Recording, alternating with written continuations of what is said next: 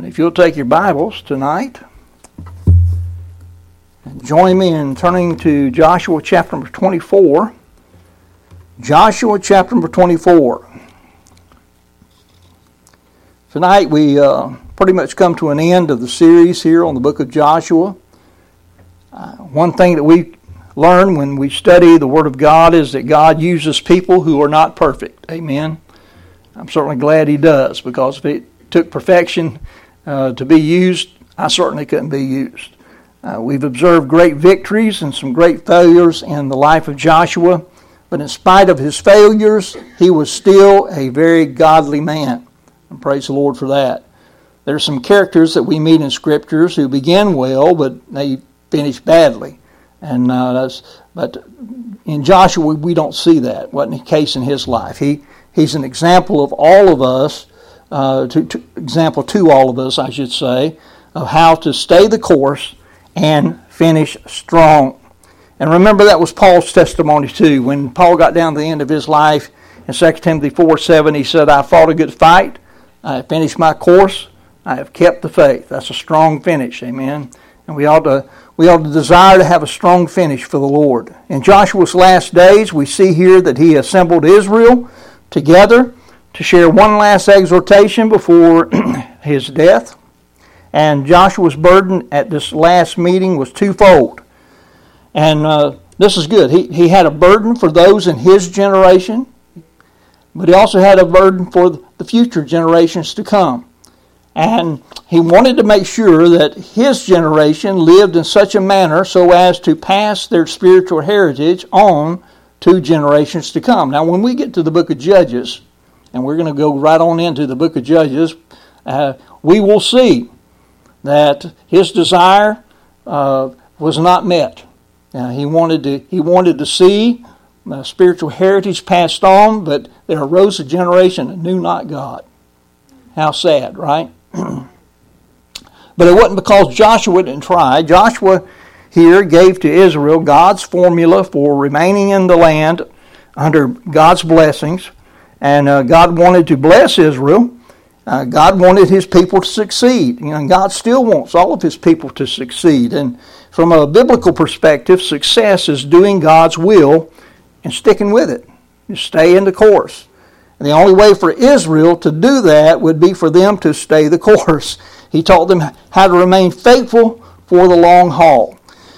And these principles are certainly applicable to us today. So let me share with you some thoughts tonight from our final look here at the book of Joshua. I'm hoping that we're going to get through it tonight. We're going to begin anyway. Think of it as at least the beginning of the end, if not the end. And we'll take a look. We'll begin with verses 1 through 13, and let's read verses 1 through 13 because it's very important here. And what we're going to see here, Joshua reviews God's blessings with the people. Look at verse 1. "And Joshua gathered all the tribes of Israel to Shechem and called for the elders of Israel and for their heads and for their judges and for their officers, and they presented themselves before God. And Joshua said unto all the people, Thus saith the Lord God of Israel." This message is coming from the Lord here. He says, "Your fathers dwelt on the other side of the flood in old time, even Terah, the father of Abraham, and the father of Nachor, and they served other gods. And I took your father Abraham from the other side of the flood, and led him through all the land of Canaan, and multiplied his seed, and gave him Isaac. And I gave unto Isaac Jacob and Esau, and I gave unto Esau Mount Seir to possess it, but Jacob and his children went down into Egypt. I sent Moses also and Aaron, and I plagued Egypt, according to that which I did among them, and afterward I brought you out, and I brought your fathers out of Egypt. And ye came unto the sea, and the Egyptians pursued after your fathers with chariots and horsemen unto the Red Sea. And when they cried unto the Lord, He put darkness between you and the Egyptians, and brought the sea upon them and covered them. And your eyes have seen what I have done, in Egypt, and ye dwelt in the wilderness for a long season. You dwelt in the wilderness a long season. And I brought you into the land of the Amorites, which dwelt on the other side of Jordan. And they fought with you, and I gave them into your hand, that ye might possess their land, and I destroyed them from before you. Then Balak, the son of Zippor, king of Moab, arose and warred against Israel, and sent and called Balaam, the son of Beor, to curse you. But I would not hearken unto Balaam, therefore he blessed you still. So I delivered you out of his hand. And he went over Jordan, and came unto Jericho, and the men of Jericho fought against you, and the Amorites, and the Perizzites, and the Canaanites, and the Hittites, and the Girgashites, and the Hivites, and the Jebusites, and I delivered them into your hand. And I sent the hornet before you, which drave them out from before you, even the 2 kings of the Amorites, but not with thy sword, nor with thy bow. And I have given you a land for which ye did not labor, and cities which ye built not, and ye dwell in them, of the vineyards and olive yards which ye have planted, not do ye eat. Now think about that. They're reviewing God's blessings. The first thing Joshua did was to deliver a message from God that reviewed God's blessings in the lives of the Israelites here. And he prefaces what he is about to say here with the words, "Thus saith the Lord God of Israel." In other words, this was not coming from Joshua. Joshua was delivering the Lord's message here. And this account of God's blessings is filled with verbs that are preceded by the personal pronoun I. The Lord kept saying, I did this. In fact, in my Bible, I've got every I circled where the Lord was referring to himself, used 18 times in 13 verses, the personal pronoun I referring to the Lord. 18 times God reminds them of what he has done for them. God reviewed the marvelous deeds that he had performed for Israel's benefit. Israel's deliverances and their victories and their prosperity, listen, were of God's good mercies on them. Any greatness that Israel achieved was not by her own effort, but through God's grace and enablement. And the Lord wanted them to remember that. So sometimes you can go through and, boy, things are going so well, and you get thinking about what you've done, and instead of thinking about how good God's been to you. And he was wanting them to understand that throughout it all, the Lord had been with them. These verbs reveal that God was actively involved in the lives of his people, and that's good for us to remember as well. Amen. God is actively involved in our lives, those of us that have believed on him. Israel was prone to take the blessings of God for granted. We know that. I mean, when you think about the parents that their carcasses dropped in the wilderness, when God provided the pillar of the cloud and the pillar of the fire to guide them when they got to the Red Sea, and Pharaoh was on their trail there behind them. Exodus 14:11, they basically wanted to whine to the Lord why the Lord brought them out there to die in the wilderness. Well, God opened up the Red Sea. They walked through on dry ground, and you'd have thought that they'd remember that. But when they had trouble finding water, and the water they did find was bitter, that was only 3 days later. Think about it. God did that miraculous thing there at the Red Sea. 3 days later, they're murmuring again and saying, what in the world are we going to drink? Well, God provided them good water to drink. Then they got hungry. And Exodus 16:2 says, the whole congregation of the children of Israel murmured against Moses and Aaron in the wilderness. God provided them manna. Then they had another time when they didn't have any water. Did they remember the first time they didn't have water that God provided? No, they did not. They thirsted for water there. They murmured against Moses and said, well, you brought us all out here to kill us and our children and our cattle with thirst. And after God provided them water again, they got to Mount Sinai, and Moses spent a little bit too much time up on the mountain. What did they do? They abandoned God and went toward idolatry. How sad. After Mount Sinai, they complained about the manna that God had provided and wanted some meat. So God gave them meat. Be careful what you ask for. God made them sick with meat. You want meat? I'll give you meat. And be careful what you ask the Lord for. After God gave them quail, He later tells them to go into the promised land. And instead, they sent 12 spies, and they wound up believing the evil report of the 10 that came back with an evil report, rather than believing God. And they wound up wandering in the wilderness for 40 years when those that of age 20 and older than 20 they dropped their carcasses dropped in the wilderness. They died. And so these children got to see all of that with their moms and dads dying in the wilderness. You would think that they would remember, wouldn't you? You think they would remember how their parents got in trouble. In spite of all that, God did not abandon them, but rather He continued to care for them. God provided for them by supernatural means.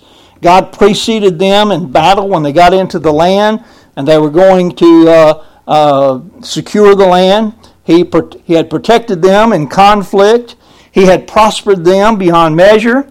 One very important element for staying the course is a good memory related to God's past blessings in our life. May we not forget what the Lord has done for us. This is one of the reasons that God established the ordinance of the Lord's table. It says on the front of the table, "This do in remembrance of me," right? And we do it in remembrance, so we don't forget what the Lord has done. Now we need to review the blessings of God in our own life, lest we take them for granted. And we need to remember our deliverance from the bondage of sin, the time of our salvation. I hope that you go back on a regular basis and think about the time when you were born again and how God brought you out of darkness into light and God gave you eternal life. We also, our conquest in the Christian life and getting victory over sin, God is supreme in that. He's the one that gave us the ability to get victory over sin. And our prosperity in this life, anything that we have because of God's good grace in our life. And we need to thank Him for that, right? Remembering that we serve a God who is active in our lives and who has blessed us greatly will keep us from drifting from God's chosen course for us. So we need to review God's blessings. Then the second thing, we need to rehearse our responsibilities. And that's where we pick up in verse number 14. In light of what God had done for us, there are rightfully some responsibilities that God expects from us as His children. You see the words there in verse 14, now therefore. He's referring back to the list of things that God reminded them that He had done for them. Because God's been so good to you and all this stuff that God's done for you, therefore you ought to do this. He said, now therefore fear the Lord and serve Him in sincerity and in truth.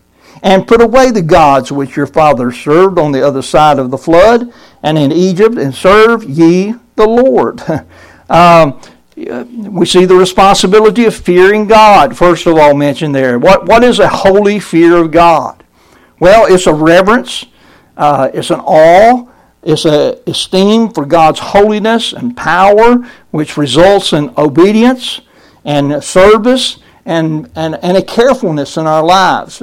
Trying to be careful that we don't bring God's name down. If you go by God's name, you ought to live like you belong to Him. Amen. It comes from a proper recognition of the character of God. It is the proper response to the recognition of God's character. It implies a right state of heart toward God. To fear God is to glorify and worship Him. The Bible has a lot to say about the fear of the Lord. Now, I'm not going to turn to all these passages. You can write them down if you want to. Most of them in the book of Proverbs. You read through the book of Proverbs, you're going to see fear of the Lord all through there. But in Proverbs 1:7, it says that the fear of the Lord is the beginning of knowledge. Amen. It is. And it says in Proverbs 8:13 that the fear of the Lord is to hate evil. You know, we ought to have a proper hate for evil. If we have a proper love for God in our lives, we ought to hate evil because God hates evil. Also, fear of the Lord prolongeth days. You want to live a good long life? Well, fear God, according to Proverbs 10, verse number 27. The fear of the Lord is a strong confidence, according to Proverbs 14, verse 26. The fear of the Lord is a fountain of life, according to Proverbs 14 and verse 27. Combined with humility, it is the path to riches and honor and life, according to Proverbs 22:4. By humility and the fear of the Lord are riches and honor and life, is that what that verse says. And then we know that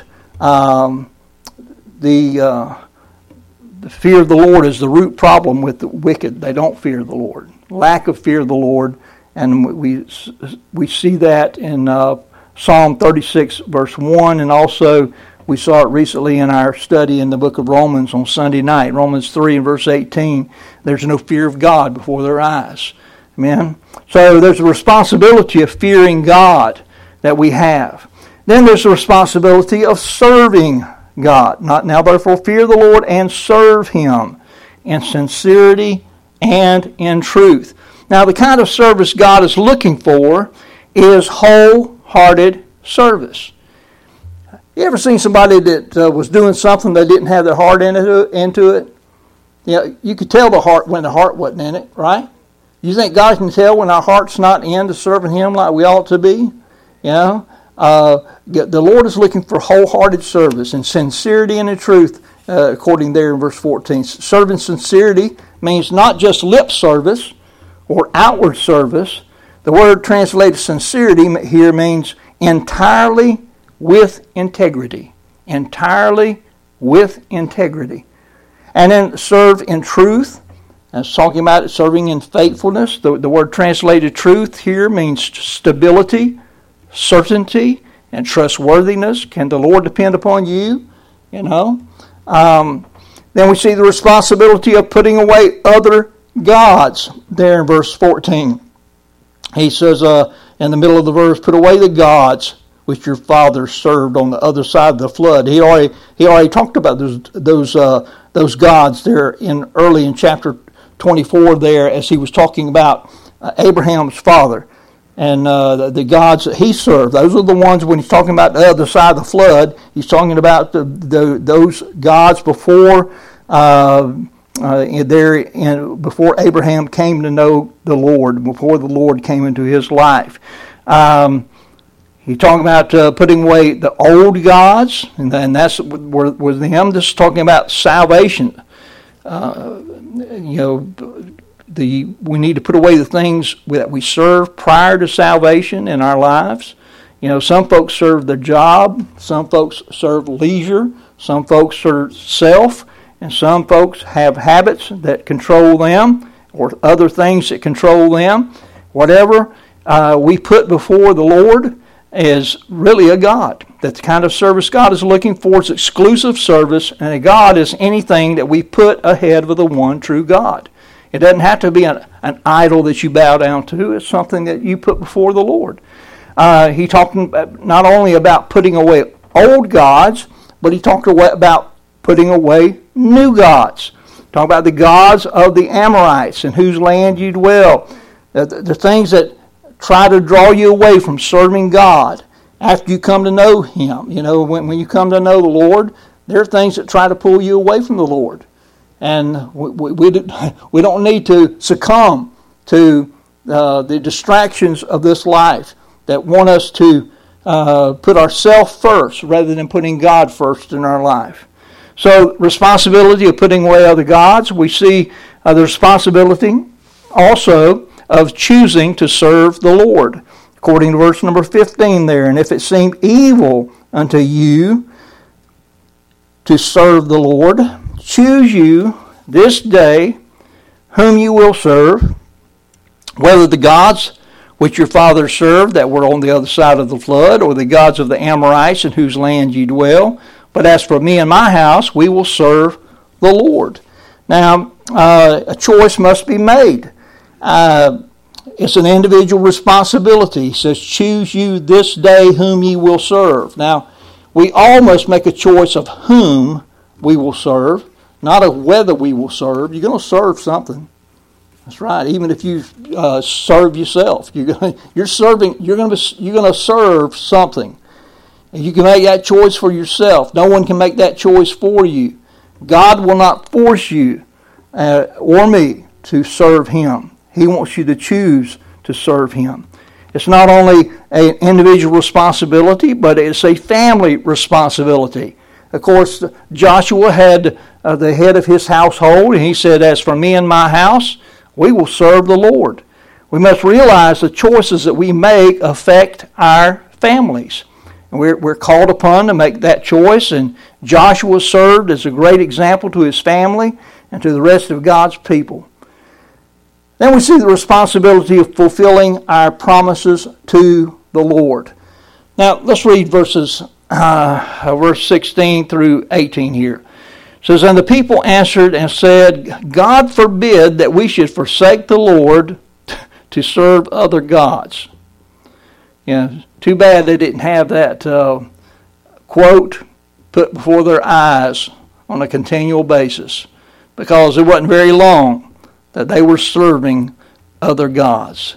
Verse 17 said, For the Lord our God, He it is that brought us up, and our fathers out of the land of Egypt, from the house of bondage, and which did those great signs in our sight, and preserved us in all the way wherein we went, and among all the people through whom we passed. And what they're doing here is they're acknowledging that what God said was true.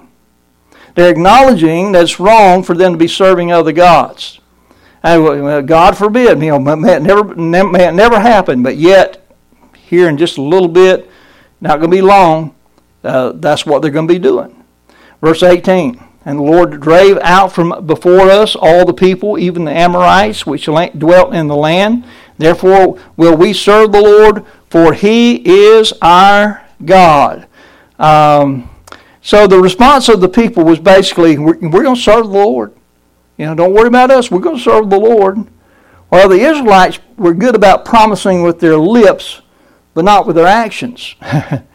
And look at Joshua call a hand on it in verse 19 through 21 here. He said, and Joshua said unto the people, you cannot serve the Lord, for He's a holy God. He is a jealous God. He will not forgive your transgressions nor your sins. If you forsake the Lord and serve strange gods, then He will turn and do you hurt and consume you after that He has done you good. And the people said unto Joshua, nay, but we will serve the Lord. So they were caught up with the emotion of the message there. And boy, you can get caught up in the emotion of messages many times. And then once you leave this place, once you leave the message behind, a lot of times the message gets left behind as well. And they were caught up in the emotion of the message. They had a burst of enthusiasm. Boy, we're going to serve the Lord. But it was full of insincerity. They weren't being real. And Joshua challenged them to prove their sincerity by their works. Look at verse 22. And Joshua said unto the people, ye are witnesses against yourselves, that ye have chosen you the Lord to serve Him. And they said, we are witnesses. He says, now therefore put away, said he, the strange gods which are among you, and incline your heart unto the Lord God of Israel. It's kind of like Joshua's been seeing some of these gods. Yeah, right? The Lord has told him that there's some of the people they're still carrying around gods from the old life, and he says put them away, incline your heart, lean toward the Lord. Look at verse 24. And the people said unto Joshua, the Lord our God will we serve, and His voice will we obey.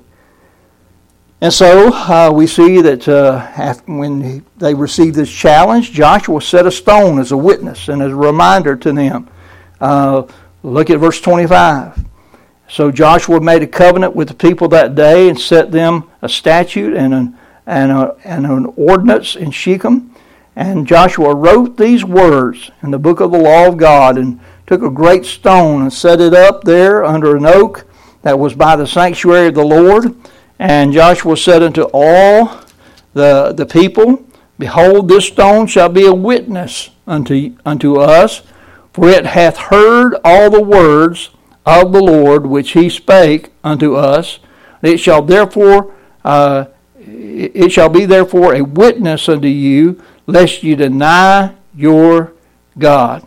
So Joshua let the people depart, every man into his own inheritance. Listen, folks, if we're going to stay the course and not drift from God, we must never forget what God's done for us. We must realize that our empty promises are of no use to God. God's not looking for you to say what you're going to do. He's looking for you to do it. Amen. He wants you to follow through on what you have said.